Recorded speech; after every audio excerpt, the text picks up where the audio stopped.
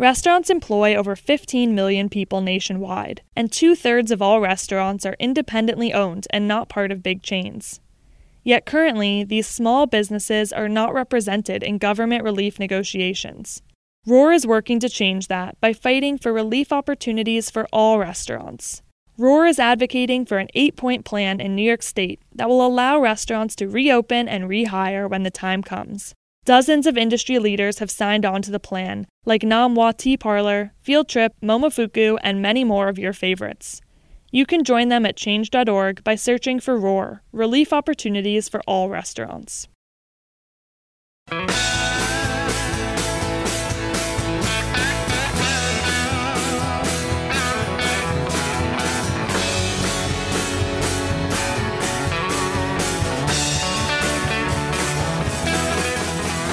Hey, welcome to Beer Sessions Radio on the Heritage Radio Network. Hey guys, it's Tuesday, March 24th, 2020. Our show today, Drink Like a Geek. First, let's go around and everyone's going to introduce themselves. I'm your host, Jimmy Carboni, the host at Beer Sessions Radio on the Heritage Radio Network. So, Jeff? Hi, I'm Jeff Cioletti. I am the author of Drink Like a Geek, among some other books. Jeremy? Hey, it's Jeremy from Schmaltz Brewing and Alphabet City Brewing Company up in Troy, New York, coming at you. Doug? Hi there, this is Doug Campbell from Brewery Ommegang, based out of Cooperstown. Ben? Hi, Ben Keene, beer writer and editor, and I'm joining from Seattle, Washington. HRN Studio is currently closed, so I'm recording this episode remotely. It may sound a little different than usual, but we're happy to have technology that allows us to keep making our regularly scheduled programming. We've got a great guest list joining us. I'm going to start with Jeff Cioletti. Jeff, Drink Like a Geek, it's your new book. I think I've had almost all of your books on over the years, but just bring us up to date on what you've been doing and why Drink Like a Geek is such interest to our drinking community. Well, this has always been sort of a passion project of mine. Before I really got into booze writing, which 17 plus years ago now, I was always into sort of geeky pop culture stuff. I used to go to Comic-Con every year, before it really started getting really, really Hollywoodish. And I used to go to like Dragon Con and Atlanta and all that other stuff. But, as I got more into the booze journalism stuff, I realized that I wanted to have a project at some point where I could combine these kind of two worlds, these kind of two subcultures that I've been a part of, and, basically sort of get back into that whole Comic-Con thing too. So, Drink Like a Geek was an idea I was kicking around for a few years, pitched it. Eventually somebody took the pitch, and the book came out back in September, I believe it is now, so 6 months ago. And, and also other professional stuff I've been working on. Since the last time I've been here, I launched a digital magazine called Craft Spirits Magazine. I work for the American Craft Spirits Association now, and that's our bi-monthly digital publication, so that's what's been keeping me busy in terms of a day job, so... Great. So Jeff, I know you've obviously been bringing together your thoughts on kind of geek and Comic-Con culture and drinking culture. Give us some examples of like Star Wars and Star Trek. You've got some examples of bars that have tiki, cups with those themes. Some of the things that you experienced when writing the book. Well, specifically, probably one of the bars, on the Star Wars front first, the one bar that impressed me the most, there was a bar in Amsterdam called Tales and Spirits, and they had an entire trilogy of Star Wars themed drinks, based on the original trilogy. But they weren't just, cutesy names or anything like that. They actually did some great research into ingredients and stuff that sort of paralleled some of the themes from Star Wars. For instance, they've got their Return of the Jedi one, which is called the Bright Tree Swizzle, and they use a liqueur and a couple of other things like a redwood shrub to really evoke like Redwood Forest, where they shot the Endor scenes and stuff. So they really wanted to give it that sort of tree feeling, and that's where the redwood shrub comes in.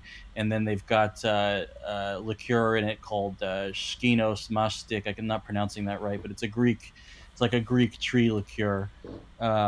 So they really kind of went out of their way to do that. And then they had one called Too Hoth to Handle for The Empire Strikes Back, and they really wanted to evoke the rebel struggle, and they parallel that the most with, sort of the 18th century Battle of Culloden, the whole Bonnie Prince Charlie, all that in Scotland. So there's some serious Scottish stuff going on in there, like Drenbuie, for instance, and there's a bit of sherry in there as well.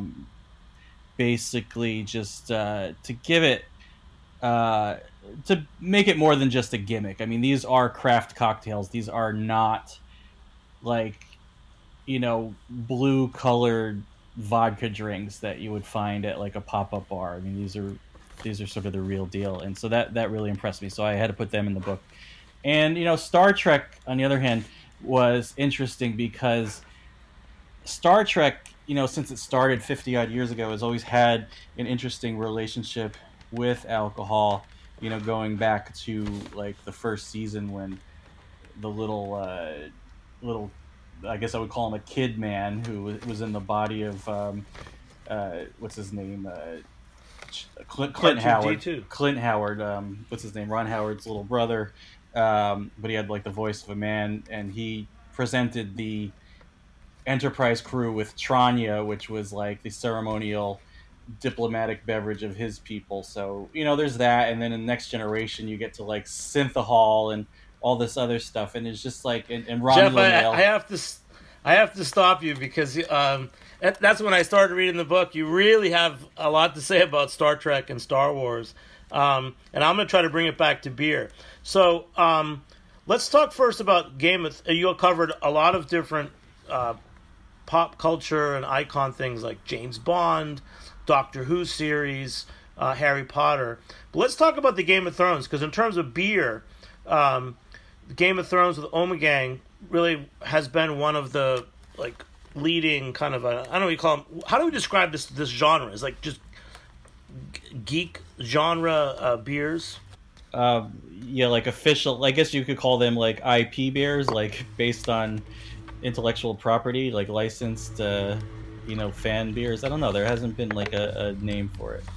Well, let's get Doug on from Brewery Ommegang, and let's just with Jeff and Doug, let's start by talking about the Game of Thrones series and how it started.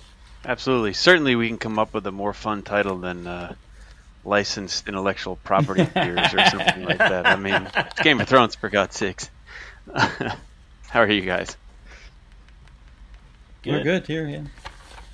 Yeah, but I have with me, and thank you guys for sending it over. Talk about beers. I have, and I think everyone who's on the show will also be drinking a beer. I have two Brewery Ommegang beers. I have the Idle Days Pilsner, and then a Game of Thrones series, the Valar Dohaeris Triple. Well done. What you want to talk about the beers themselves, and maybe the process of making them? Absolutely. So you got two very different things. It's almost like you've got these Belgian style base. Yeah. So they are definitely Ommegang beers. Oh, for sure. So I mean, for anybody who's never heard of Ommegang, we've been around 22 years now. Started by two entrepreneurs who wanted to essentially airlift a Belgian dream over to the hills of upstate New York, and dropped us down here in Cooperstown. We have been making Belgian-inspired styles ever since, and actually the beers that you've got in front of you sort of represent the two different sides of Ommegang, summed up pretty nicely. On the one hand, you've got Valar Dohaeris of our Game of Thrones collection, which has been a super fun journey for us as a brewery to go through. And then you've got Idle Days as our latest release, in which we're once again trying to infuse a little bit of a Belgian tradition into something with a little bit more mass appeal. So not just for a Game of Thrones fan or a beer geek, for example. But as everyone knows, that for a long time, the most popular Pilsner was Stella, and that's a Belgian Pils. Indeed. And I think some of the first craft lagers that I was drinking and selling to people 15 years ago were Belgian-styled Pilsners. Yep. That beer's it's been a long time coming for us. Our Phil Liner, our master brewer, was trained. He's been through a couple craft breweries over his long career, and also 12 years at Anheuser-Busch, and actually trained in Germany before all that. So has a ton of affinity for the style, and was never going to let a Pilsner come out of Ommegang without a ton of forethought. So the beer, for the beer geeks listening, is in a sense a classic Pilsner, in that we've incorporated some of the old floor malted barley, which for anybody who's ever seen floor malted barley, these days you almost have to go to a Scotch distillery to see it done, because it's just not done very often anymore. They've got these essentially basements of malt sitting around, and instead of processing it in a giant heated drum, you have a guy walk through the basement with a rake every now and then and turn the barley, and that way you end up preserving a lot more of the flavor and the character of the barley. So we incorporated some of that, and then a Belgian lager yeast, or I should say a yeast strain that was isolated in a Belgian lager brewery. We don't know which one, unfortunately, although Phil's got a theory. To try to give it's a Pilsner, but it is very different from a classic German or Czech, for example. There will be a little bit more body to it. There's actually a little bit of haze in it, which would have been a no-no at a certain point with Pilsners. But we wanted it to have a little bit more of a rustic, farmstead-inspired beer, which fits a little bit more with who we are. So we're really excited about it. You're my isolation beer. I haven't had a beer in a couple of days, so this is really great. And then, so back to Jeff. So Jeff, Game of Thrones series. Mm-hmm. You covered it in your book, Drink Like a Geek. You listed all the beers. There's even some wine and spirits that have been made around that show. But what about the Ommegang beers? I mean, have they done really well? Is it something that you'd recommend to people to seek out those beers?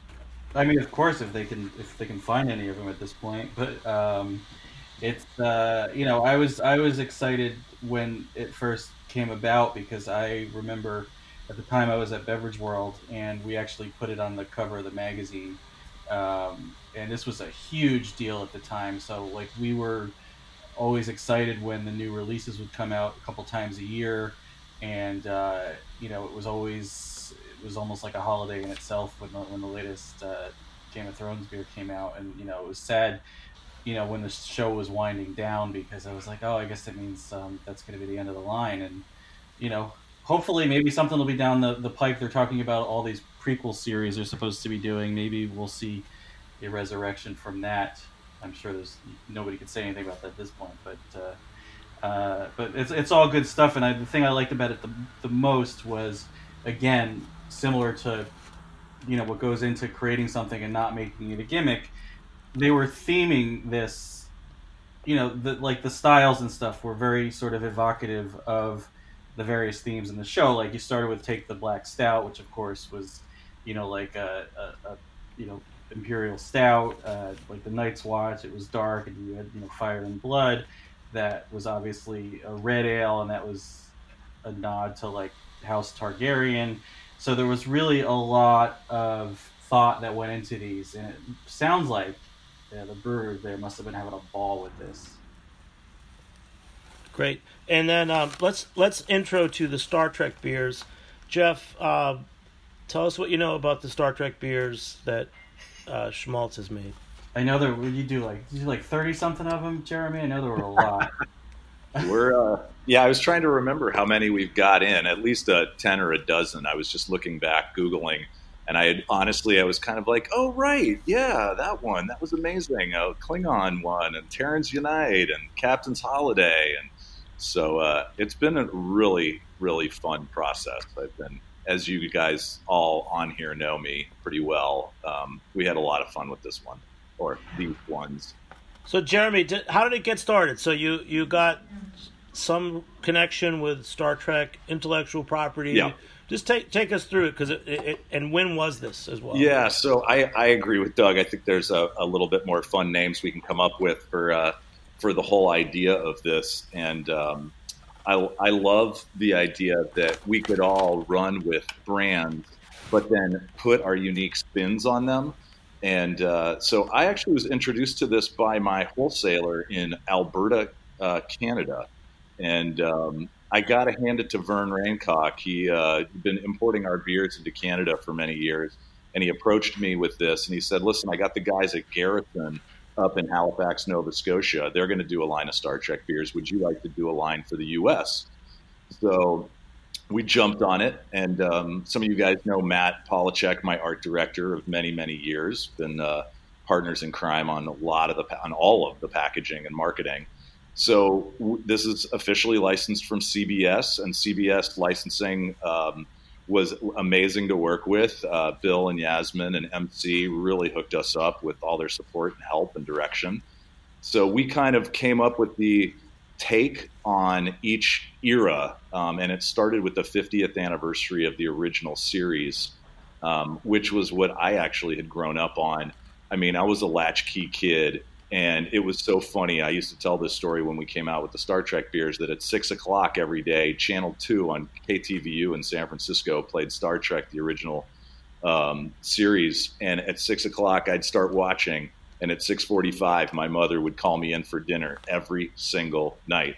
So I was like, I had to kind of bootleg the finishing touches on every Star Trek episode. So it was kind of personal, and it was professional, and it came about as passion and also opportunity and curiosity. And it's been an awesome project. I mean, just being able to play with so many themes and so many graphics and so many names. You guys know I love the shtick, so it's been a really great kind of whiteboard to put our creativity on. Yeah, and going back to the beginning, how did you create your brand in the first place? And I know you had some set goals or pillars in mind. Sure. Well, I mean, you guys and many of your listeners know me from the years of having Hebrew the Chosen beer and as many punchlines as you can fit on a beer label, for don't pass out, pass over on the back of a t-shirt to, Messiah, it's the beer you've been waiting for. Our classic shtick gave us a good foundation to be able to explore some of these new adventures in language and vocabulary and imagery with the Star Trek beers. It started in San Francisco in 1996 with one beer, Genesis Ale, our first creation. And then, this 23, 24 years later, we've had, I think Matt and I were trying to figure this out. I think we've done over 150 beers, maybe 200 in the Schmaltz Brewing lineup with Hebrew. We obviously, many of you guys know us from our Coney Island craft lager days, where we started the Coney Island brand in Brooklyn in 2007 and 8. We also are brewing and took over the manufacturing and branding for Alphabet City Brewing Company from some good friends, Jeff and Jason in New York, who did an amazing job of kicking that brand off. And then we've got this new brand for upstate New York, where we've been here for a while, called 518 Craft, which is our New York State Farm License product as well. So, well, that's great. A listener had asked me earlier. He said, "Jeremy, tell us when and where we can get your beers on the shelves in New York City." Yeah, I know that there's a little bit of disruption right now in New York. A little bit, yeah. So that's really nice of them to ask, and we do sell at Whole Foods and at Fairway and Total Wine out in Long Island. A lot of Home D's. We do have some friends at the bottle shops at City Swiggers and at Good Beer, who've been awesome supporters. We did switch distribution recently, so we're back with SKI for the whole Schmaltz lineup, which is awesome opportunity. Their company has grown so much over the years, so I'm really excited to work with SKI. And then our Alphabet City brand is with Manhattan Beer, obviously a powerhouse in New York City. So you'll start seeing these beers more and more on the shelves after this crazy hiccup in reality is gone, and we get back to having some fun and drinking great beers together without social distancing this summer. I'm looking forward to it. Well, that's it. We're going to have some fun. I can't wait to see some of the names that people come up with for their summer beers. Social distance. I want to get Ben Keane in. So Ben Keane, we know you as a writer, editor, good friend, sometime co-host of the show. So Ben, you're up in Seattle. Let's just jump to it. How are things up there? What is the same response going on to the COVID crisis? Yeah, I mean, I think that, like it or not, Seattle and New York are in the same boat, being kind of two of the epicenters of this pandemic. And so, yeah, I think everybody is doing the best they can. You know, a lot of places have pivoted to just being to-go only. A number of breweries have figured out a way to do local beer deliveries for the first time, which I think will actually be interesting long-term when this is over, whether or not some of these urban breweries decide to continue doing that. But yeah, everyone is still just rolling with the punches and trying to get by on crowler sales, growler sales, 4-packs, that kind of thing. I think it's very stressful for the brewers that I know. Yeah, I would just listen. I saw Andy Crouch and John Hall have a new podcast. I think it's called Beer Edge, and they mentioned that they, for the trends right now, it seems that some of the more established breweries are actually probably doing okay because they might have better distribution setup, and that I don't know if you're seeing any changes or any comments about that. Yeah, I mean, anecdotally, I'm not sure. I think a lot of the breweries here in Seattle and more broadly in Washington that are in sort of heavily trafficked locations that have a strong brand recognition and a loyal following, they're doing okay. Some places have even said that they've had, in the last 2 weeks, they've had great business with all kinds of people, buying beer to go, buying swag, gift cards, that sort of thing. I think the challenge is keeping up with that, especially when the rules change, especially as people are, finding themselves unemployed. Will they be stocking up on, expensive 4-packs as much as they did previously? And then, yeah, as you say, I think with more and more strict social distancing, I think if people are going out, their first impulse is to hit the grocery store, and the brands that you find on those shelves are going to be different, than what you can get at your neighborhood tap room a lot of times. Hey, let's go back to Doug. Doug at Ommegang. Do you want to talk about the crisis that's going on? How is that affecting your sales, your planning? Do you think that this is only a short-term thing? Indeed, I think from Ommegang's perspective, it's this in crisis in particular is it's hard to swallow. Ommegang, the brewery, the name means to be together or to walk together.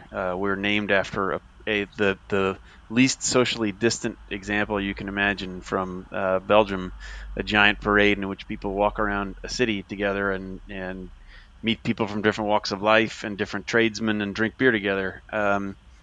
So everything about this current moment pushes against essentially, our deepest foundations. So yeah, in addition to as a business, we obviously hate it for obvious reasons, but just fundamentally, the beauty of beer, as you all know well, is the way that it, more than perhaps any other beverage, arguably, brings people together in a good way. There's even in divisive times that 3 months ago, before we had ever heard of a virus like this, in divisive times, beer I always look at as a great equalizer.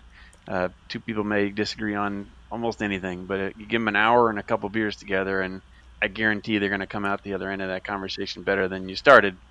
And now, well, yeah, talk about what I'm drinking. The Ommegang, the Idle Days Pilsner, is doing that for me right now. There you go. Let's go to Jeremy. Jeremy, what should we be drinking from Schmaltz in these times? Oh. And is there a Star Trek themed beer that we should be drinking? Well, yeah, we're actually right between seasons on the Star Trek beers. Unfortunately, we were supposed to release shortly a really cool new red session IPA called Red Angel. which is tied into the new Discovery series. As this whole insanity started to evolve, we kind of put everything on hold.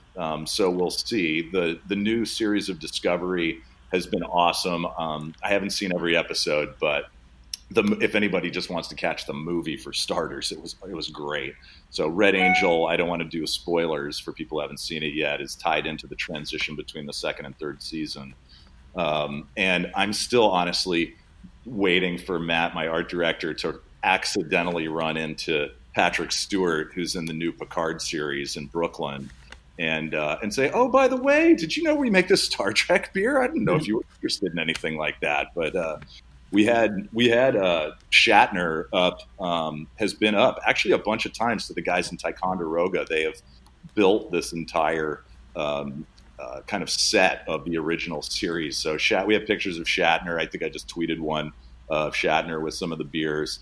On our side, the beer we just released that I couldn't be more excited about ties directly into Brooklyn, New York City culture. It's called Babka Loves Arugula. And I loved both of them. And I was thinking, how can I just make a brand new pastry stout for the first time ever in our history and only call it either Babka or call it Rugula? So we just popped them both in.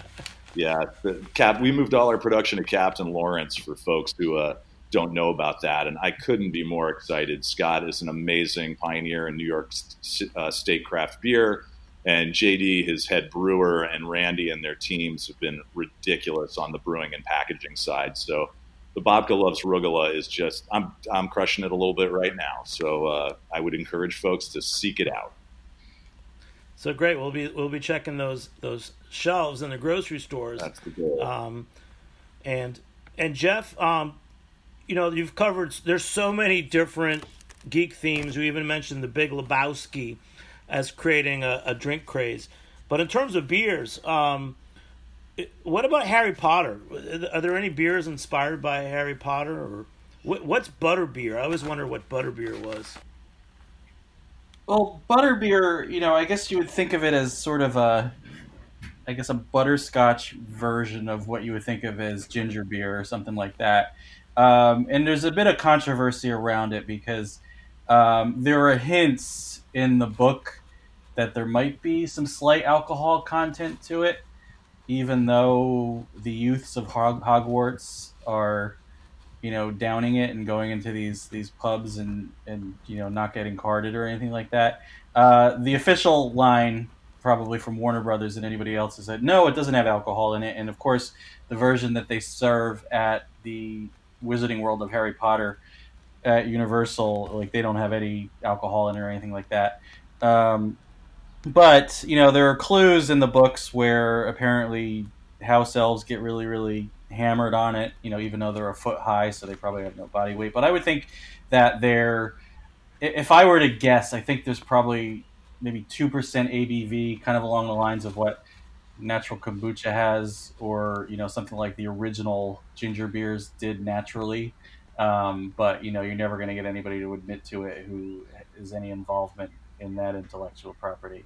But there have been riffs. There's a book. There's a cocktail recipe in my book, called Butterbeer's Older Brother, that was created by a bartender who's local to me in Alexandria, Virginia, and that is a very, very boozy concoction. But for the most part, that's one thing I like about Harry Potter is it's because it's very British. It has a very British attitude towards drinking, where they're not as all puritanical about it as we are. At the very least, the adults, the legal drinking age people in the books are always, pounding them. Hagrid's always popping in, drinking fire whiskey and things like that. So, there's sort of everybody here will clutch their pearls at such things, but I like that there's sort of a healthy attitude towards adult responsible consumption, and that's something that's very different from the way things are approached here, especially Jeff, family property like that. It's Drink Like a Geek, and it's a really a fun book. You cover a lot of pop culture, things that I don't really know about, but I've enjoyed it, and I like seeing references to Harry Potter and the folks that have joined us. We're going to take a short break. We'll be back in a minute on Beer Sessions Radio.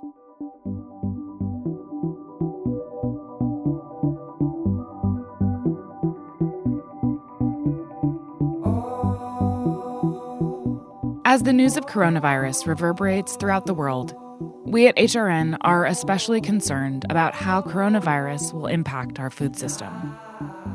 We will use our platform to support the restaurant, agriculture, hospitality, and other food-related industries by maintaining our coverage and operations.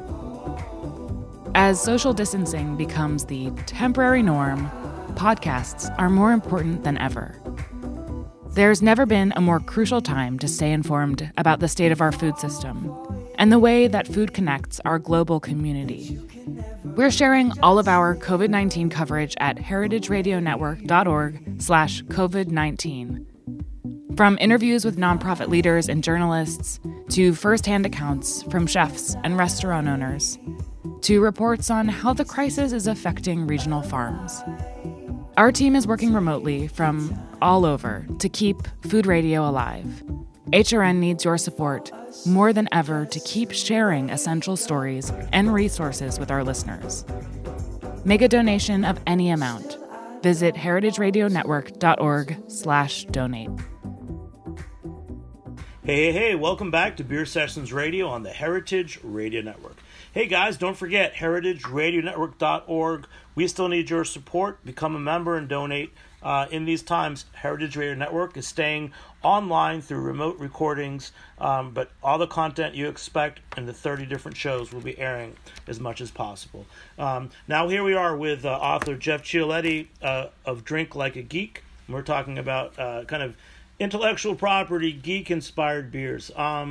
Let's go back to Ben Keane. Ben, is there a geek theme or show that we've talked about that you're really into? Well, I mean, I'm definitely a big Game of Thrones fan, so I would consider myself a fantasy, nerd geek more than anything else. I enjoy, besides Game of Thrones, the Lord of the Rings trilogy. I don't know if anybody made any beers along those lines, but Dungeons and Dragons. I know that there's actually, all of this stuff to me is kind of like subculture beers. Maybe that's more exciting than IP beers. But yeah, I know that there are a lot of brewers out there. I think of Three Floyds in Indiana being one prominent example that are really into D&D, and some of that culture kind of seeps into their branding and marketing. I don't know. I'd be curious to find out, what kind of geek Doug and Jeremy are. Doug, you want to jump in? Always. I'm trying to think how my wife would answer that question, other than how long do you have or something like that. But no, I think one of the topics you guys talked about before, Star Wars, was always my go-to growing up, and I'll say one of the pleasures of being an adult human these days is that we have the full-on bounce-back series that I can introduce my 7-year-old son to, and it's a little bit awkward that I'm way more excited standing in line to get into a movie theater. Remember when we used to do that, by the way? But than he is. But nonetheless, I've stopped being embarrassed about that years ago, so that's all good. But Game of Thrones for us was a huge thing. I had just gotten into it with a group of friends at the time. It was long before I joined Ommegang, and it was really for its time, 2013, kind of a visionary thing that the brewery did at the time, in that just people were so focused on beer making and the beer making revolution that was quietly, or maybe not so quietly, happening. To have a fantasy-driven beer concept was a totally new. But for us at Ommegang, we're up in the hills in upstate New York, above the wall, as I frequently tell friends of mine that work down in the city. It was always such a natural fit when HBO came a calling. I mean, it was such an obvious. Of course, we would love to do that. That sounds like a ton of fun. You're really talking about making beer for Game of Thrones. Now it seems like such a no-brainer, but if the show really was like a cult thing, back in those first couple of years. It was just after the first season that they came a calling to see if we would be interested in it, because the bar around the corner from HBO's, actually they've moved since then, but their former headquarters was a great Belgian beer bar that served Ommegang all the time. And they were, as they tell it, came up over a probably slightly boozy lunch one afternoon, like, hey, we should make a beer for this, and off we went. Yeah, talking about the original Ommegang beers, there's one, it was your double, and it had a red label back in the days. Abbey, still there. The Abbey. Yep. Tell us about what you guys are doing. You've been president now for almost 4 years. You've got some of those core brands. So, what are some of the goals you have, and how you've been, enacting them? Ommegang's, our mission in this crazy beer world that we all live in is to try to push the boundaries, like a lot of craft brewers, but to pull some of our European inspiration into beer making. Ommegang was founded by two founders that wanted to recreate some of the passion that they saw in the Belgian countryside in America. And we very much draw from those roots today. So all of our beers have some component of either a rustic inspiration or something from usually continental Europe. Most recently, Idle Days Pilsner is the launch that we'd hoped to be talking about nothing but that right now, but unfortunately events, as they will, have taken a different turn. But that's still our mission, to bring some of the drinking traditions and drinking cultural aspects from continental Europe into and Americanize them. I mean, Ommegang originally was called Ommegang Ale. The one that you referenced, Ommegang Abbey, was sort of a Trappist-style beer, and nobody in the States at the time even knew what that was. But we've sort of progressed through the styles that have surfaced as craft beer has evolved, from Trappist beers to saisons with our Hennepin, to Belgian quads, wheat beers, etc., and now into Pilsner as the market and appetites and tastes shift back towards a little bit more sessionable styles. Great. And Jeremy, anything else about your geek obsession with Star Treks? Yeah, well, when Ben Keane, after all the years that I've known him, and Jeff, including having both of them up to the brewery for our Books on Tap series, which they were both so generous to schlep their butts up to Clifton Park and do some reading for our locals and our regulars. The fact that they don't know what kind of a nerd I am is very sweet, Ben. Thank you so much for that. You bet. So actually, it's kind of a fun story. Before I started Coney Island, we were approached by a kid who was at CBS Licensing, and he said, hey, do you guys want to do a beer for Laverne and Shirley and Happy Days? And so I was like, Laverne and Shirley and Happy Days. I mean, I get it, Schlemiel, Schlemazel, Schlemalzel, but I was like, I don't know if that's going to fly. So I emailed my wholesaler in in Wisconsin, and I asked them, hey, you guys got any interest in this? And they said, no, not really. And there had already been Three Stooges beer, which when I first started had I love the packaging. I thought the shtick was fantastic, but it was just another beer, and it was repackaged, and it wasn't anything really custom or special. As Jeff's been describing, we're trying to make super high quality, interesting, innovative beers, even if it has a fun label on it. Same thing, Ommegang and Three Floyds, like you mentioned too. So when I said no to Laverne and Shirley and Happy Days, I said, well, what else you got? And we looked through their list, and Star Trek was on there. And this was like 2006. We had just come out with our Lenny Bruce tribute beer. So obviously one of my heroes and a Jewish icon in stand-up comedy. And the other thing they had was the Twilight Zone. And I grew up just like I did on Star Trek. I grew up on the Twilight Zone marathons every year in LA. When my dad lived in LA, my mom lived in Northern California. I'd go stay with my dad for Thanksgiving and watch the entire Twilight Zone front to back, A to Z, in LA. And so I thought that would have been so cool. And as we were going through that, another licensing agent, David from New York, called us and said, what do you think about Coney Island? So it's funny, like, talk about, realities diverging. We certainly could have done Star Trek in 2006 and 2007, could have done Twilight Zone, which I still think would be a really cool project. But ended up doing Coney Island, and it kind of changed my life for quite some time. And now we're back again with Star Trek. So that is my geekdom, Ben. Thank you so much for asking. And I would say in these times that actually I would suggest watching Twilight Zone, because it seems that there's a lot of references to crazy unexplained happenings. And this has been a really crazy couple weeks, and everybody knows that. And I know we're in for a lot, and I'm really appreciative that everybody's on board and talking. Like I said, I'm drinking 2 Ommegang beers right now. Is anybody else drinking a beer that they want to tell us about? Of course we're drinking beer. What are you, crazy? We are professionals. So what are you guys drinking? We've been cooped up all these days. I mean, I'll jump in. I'm rocking a little. I started out with some Bobka Loves Rugula, our new pastry stout with chocolate, cinnamon, and raisins, and flipped over to our Alphabet City Sugar Plum Fairy, which is another very interesting beer that's basically an Ommegang, and this will be appropriate for the crew, and Doug will appreciate this. It's a American-inspired, halfway between a Belgian double and a Belgian quad, but brewed with fresh plum puree.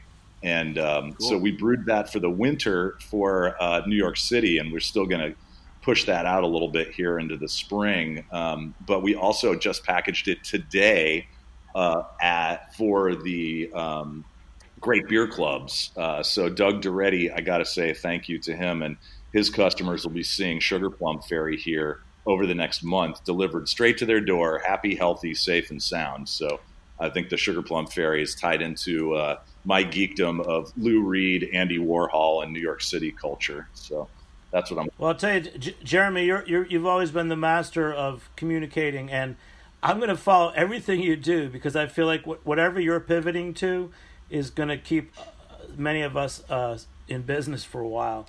So thank you. And Ben, what are you drinking out in Seattle? Well, it's only 2:40 here, and I have more writing to do. So I cracked open a can of Firestone Walker's new Flyjack IPA, which is a low-calorie, low ABV, but fully 100% delicious beer. And Jeff, what are you drinking? I am drinking a cream ale, Gullah Cream Ale from Revelry Brewing in Charleston, South Carolina. It's very sessionable, I would say. It reminds me more than it does a cream ale. It reminds me kind of more of a Helles, but it is actually a cream ale. So it's actually, quite a great 5 o'clock beer, if you ask me. Great. And kind of pivoting to New York City, Joel Suarez, are you on the line? Yeah, I'm here. What's up, guys? Hi, Joel. Thanks for joining in. You wrote to me the other day about a new collaboration. Yeah. Just bring everyone up to speed. Tell us about the crew of Beer Bar people that you work with. You've made some great collaborations in the past. Just tell us names of a couple of the crew and what the new beer is. So, hey, my name is Joel Suarez. I've worked in the industry for 10 years. I'm side by side the co-founder of Uptown Beer Society, which is our passion project, Matt Negrone. What's up, guys? I'm crashing the party. Matt, all right. Glad you came on, brother. We've always loved beer, craft beer especially. For the last decade, I got my friends and family into beer and started working in the industry, and I thought there was always a need to kind of introduce and involve the community and all the beautiful cultures in New York City. Being a Dominican kid, first generation from New York City, I've always wanted to gain ownership back of representing our cultures through collaborating with big breweries, and I put together 18 collaborations to date with New York City breweries, one out-of-state brewery called Highway Manor, and craft beer bars owned by people of color or within our community. And we came up with a series called the Bronx Culture Series, which involves a craft beer bar in the Bronx called Bronx Beer Hall, a home brewery, which is now a certified brewery called First Borough Brewing, Beer Culture, which wrote a novel called The Beer That You Ain't Used To, and of course us, Uptown Beer Society. The new collaboration, the second out of 3, is brewed at Gun Hill, all 3 of the Bronx Culture Series beers. And this one, we were waiting a very long time to get the approval from Mr. Softy himself. the company, which actually leases trucks in New York, and then it's up to the drivers to kind of choose their ice cream choices and stuff like that. So we got Mr. Softy involved in the collaboration, and it's called Mr. Stouty. It's Gun Hill's Void of Light with ice cream cones, sprinkles, some vanilla, lactose, and it's awesome. It's still like a drinkable stout. It's still a beer. It's not overly powery on the vanilla. It's not like a crazy gimmicky pastry stout. It's delicious. It's inspired by the Jamaican community in Gun Hill. That was why they made the Void of Light, and we chose that beer because it's reminiscent of what we wanted to do, and we wanted to kind of spin it. And that style, the Gun Hill Void of Light, that's like a Guinness foreign export style. Yeah, it's inspired. So when they opened up in the neighborhood, they saw a need to like kind of connect with the neighborhood. So they made Void of Light, which is a foreign style, and then they made Gun Hill Gold. So it was inspired by Guinness and Red Stripe, and it's award winning. It's won multiple awards, and we love the beer so much that we wanted to spin it off a little and add some, flavor. And with this Mr. Softy collab, the first one was the Candy Yams, which was inspired by our mother's dishes during the holidays. This one is a stout that's inspired by, a New York City classic, which Mr. Softy is actually located in the South Bronx, the facilities where the trucks are at. And the third one is a big secret. It'll be coming out in the summer, but it's also like inspired and incorporating a New York City classic as well. Well, the Mr. Softy, that's talk about pop culture icons. To me, that's New York City. That's amazing that you did that. Where are some? What are some? I know we're trying to help support some of the local beer bars and retail shops in this time. What are some places we can buy the Mr. Stouty beer at? Unfortunately, Remarkable Liquids didn't want to pick up the beer with everything going on. So it's been only available at Bronx Beer Hall, 12 p.m. to 4 p.m. to go. We're devastated by what's going on. As well as the brewery guys. Yeah, Gun Hill Brewery as well. At least people have been going to those two locations and kind of, bringing some traction there. Matt, as you know, that's right by me, works at the Grand Delancey. So he's out of work right now. I work for an essential business, which is Brooklyn Beer Barrel, which is in J Street, Metrotech. So we're still open. I'm trying to get the beer, but it's very hard because they're delivering within the Bronx right now for people that just want the beer to buy it straight from them. But I don't know about distribution wise. It's just a sensitive time right now. I had so many people that wanted the beer, and I just don't want to bother people and be like, yo, pick this up. Or, a lot of people are closed or doing to go and trying to sell what they have. Yeah, man. No, everyone's reinventing. And even I know that Torch and Crown, one of their business plans was to be doing direct delivery from the brewery in Manhattan, and they've already had to jump into that. So that's a whole nother show. But I really appreciate you guys coming on, Matt and Joel. But yeah, Mr. Softy fits right in with this team. So I'm going to go up to the Bronx. If you're in the Bronx, go to the Bronx Beer Hall or Gun Hill Brewery to get that. Jeff Chioletti, let's wrap the show up. Anything that we didn't cover about your book, Drink Like a Geek? Well, I mean, there's tons, but I would say it's great if you want to binge watch anything, and now is really the time to be binge watching things. So, it's great. You can get drink ideas, and you can kind of catch up on movies and TV series that you've either watched or you've been looking to get into. I even go into a whole thing, movie by movie, of the entire James Bond series and what he was drinking in each of those. If you want to drink along with 007, that's one of the things that I recommend. So it's, in these uncertain times of social distancing, why not just turn on the Netflix and drink along? That sounds good. So instead of drink like a geek, I'll drink like James Bond. That would be fun. Yes. Get me through the next 2 weeks. And Ben Keene, buddy.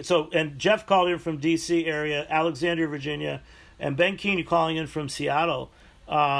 Anything else you want to say about what's going on, or what I would like to know, Jeff, if either Jeremy or Doug decided they wanted to make a geek beer with you, what would that beer be? As a geek expert and a beer geek. Wow, that's a tough one. I mean, I would have originally said Blue Milk, but Augie Carton kind of beat me to it, from Star Wars. So oh yeah, it's not But I guess I would, since I'm a huge Doctor Who fan and a Star Wars fan. Those are kind of my big two. Personally, I would probably default to something related to Doctor Who and something that involves fish fingers and custard. I don't know how you would get that into a beer, but somehow thematically going on the 11th Doctor's favorite snack, fish fingers and custard. And it's such a good beer name, too. Great beer name. It's a great beer name. It'd be disgusting to drink, though. Hey, why do I feel that Jeremy Cowan would have an option for that? You're so sweet. Thank you. Because, I wanted to jump in there because, Paul from Barcade, one of the heroes for all of us in this industry, along with his partners and his staff, they came to us and wanted us to do a custom beer for them. And he originally said, I'll tell you what do you think about a pastrami goza? And I said, I'm absolutely not making that beer for you guys, but I will make a pastrami pilsner for you. And so we did a pastrami pilsner. It was an absolute love or hate it beer the first year it was out. Went to all their locations. And I actually think that the fish sticks with a little bit of lactose, we could probably customize a little something to go along. I mean, it was definitely an adventure, but spices. We basically used all the ingredients of a real pastrami without the actual meat. So maybe we could come up with something for you, Jeff. I think that's an awesome challenge. That's great. And then, Doug, anything else wrap us up with Brewery Ommegang? No, I think we've covered a lot of really fun stuff. I would say, and I don't know how to top either a fish or pastrami themed beer myself. And Jeremy would do it way better than we would. No, I think. All right, guys. Listen, thanks so much for joining us. We're going to close out one more time. We'll go around the room. Everyone say their name and where they're from. I'm Jimmy Carboni. I'm the host. Jeff Cialetti, author of Drink Like a Geek. We'll go Jeremy, Doug, Ben, Joel. Jeremy Cowan from Schmaltz Brewing in Alphabet City. Hey, it's Doug Campbell from Brewery Ommegang in Cooperstown, New York. Hi, Ben Keene out in Seattle, Washington, beer writer. This is Matt from Uptown Beer Society. Guys. Joel from Uptown Beer Society, man. Support all those local bars doing to go. Let's keep everybody afloat, the culture afloat, please, man. Yeah, and guys, thanks for calling in, everybody. This is a important time, and it's good that we keep everyone focused on the needs of the restaurant, hospitality, brewing, and drinks industry, because a lot of decisions are being made, and a lot of money is going to be spent, and hopefully some of it goes into our workers and industry's pockets. Big thanks to everybody for joining me. Jeff Cialetti, once again, Drink Like a Geek, and thanks for joining me here on the Heritage Radio Network. If you have questions for us at Beer Sessions Radio, you can email askbeersessionsradio@gmail.com. We'll still be using this remote platform the next couple weeks. Next week, we'll be talking about cask ales. I'm Jimmy Carboni. Thanks to our producer, Dylan Hoyer, and our engineer, Matt Patterson. Thanks for listening. We'll catch you next time on Beer Sessions Radio. All right. Beer Sessions Radio is powered by Simplecast. Thanks for listening to Heritage Radio Network, food radio supported by you. For our freshest content, subscribe to our newsletter. Enter your email at the bottom of our website, heritageradionetwork.org. Connect with us on Instagram and Twitter at heritage_radio. You can also find us at facebook.com/Heritage Radio Network. Heritage Radio Network is a nonprofit organization driving conversations to make the world a better, fairer, more delicious place. And we couldn't do it without support from listeners like you. Want to be part of the food world's most innovative community? Subscribe to the shows you like. Tell your friends, and please join the HRN family by becoming a member. Just click on the beating heart at the top right of our homepage. Thanks for listening.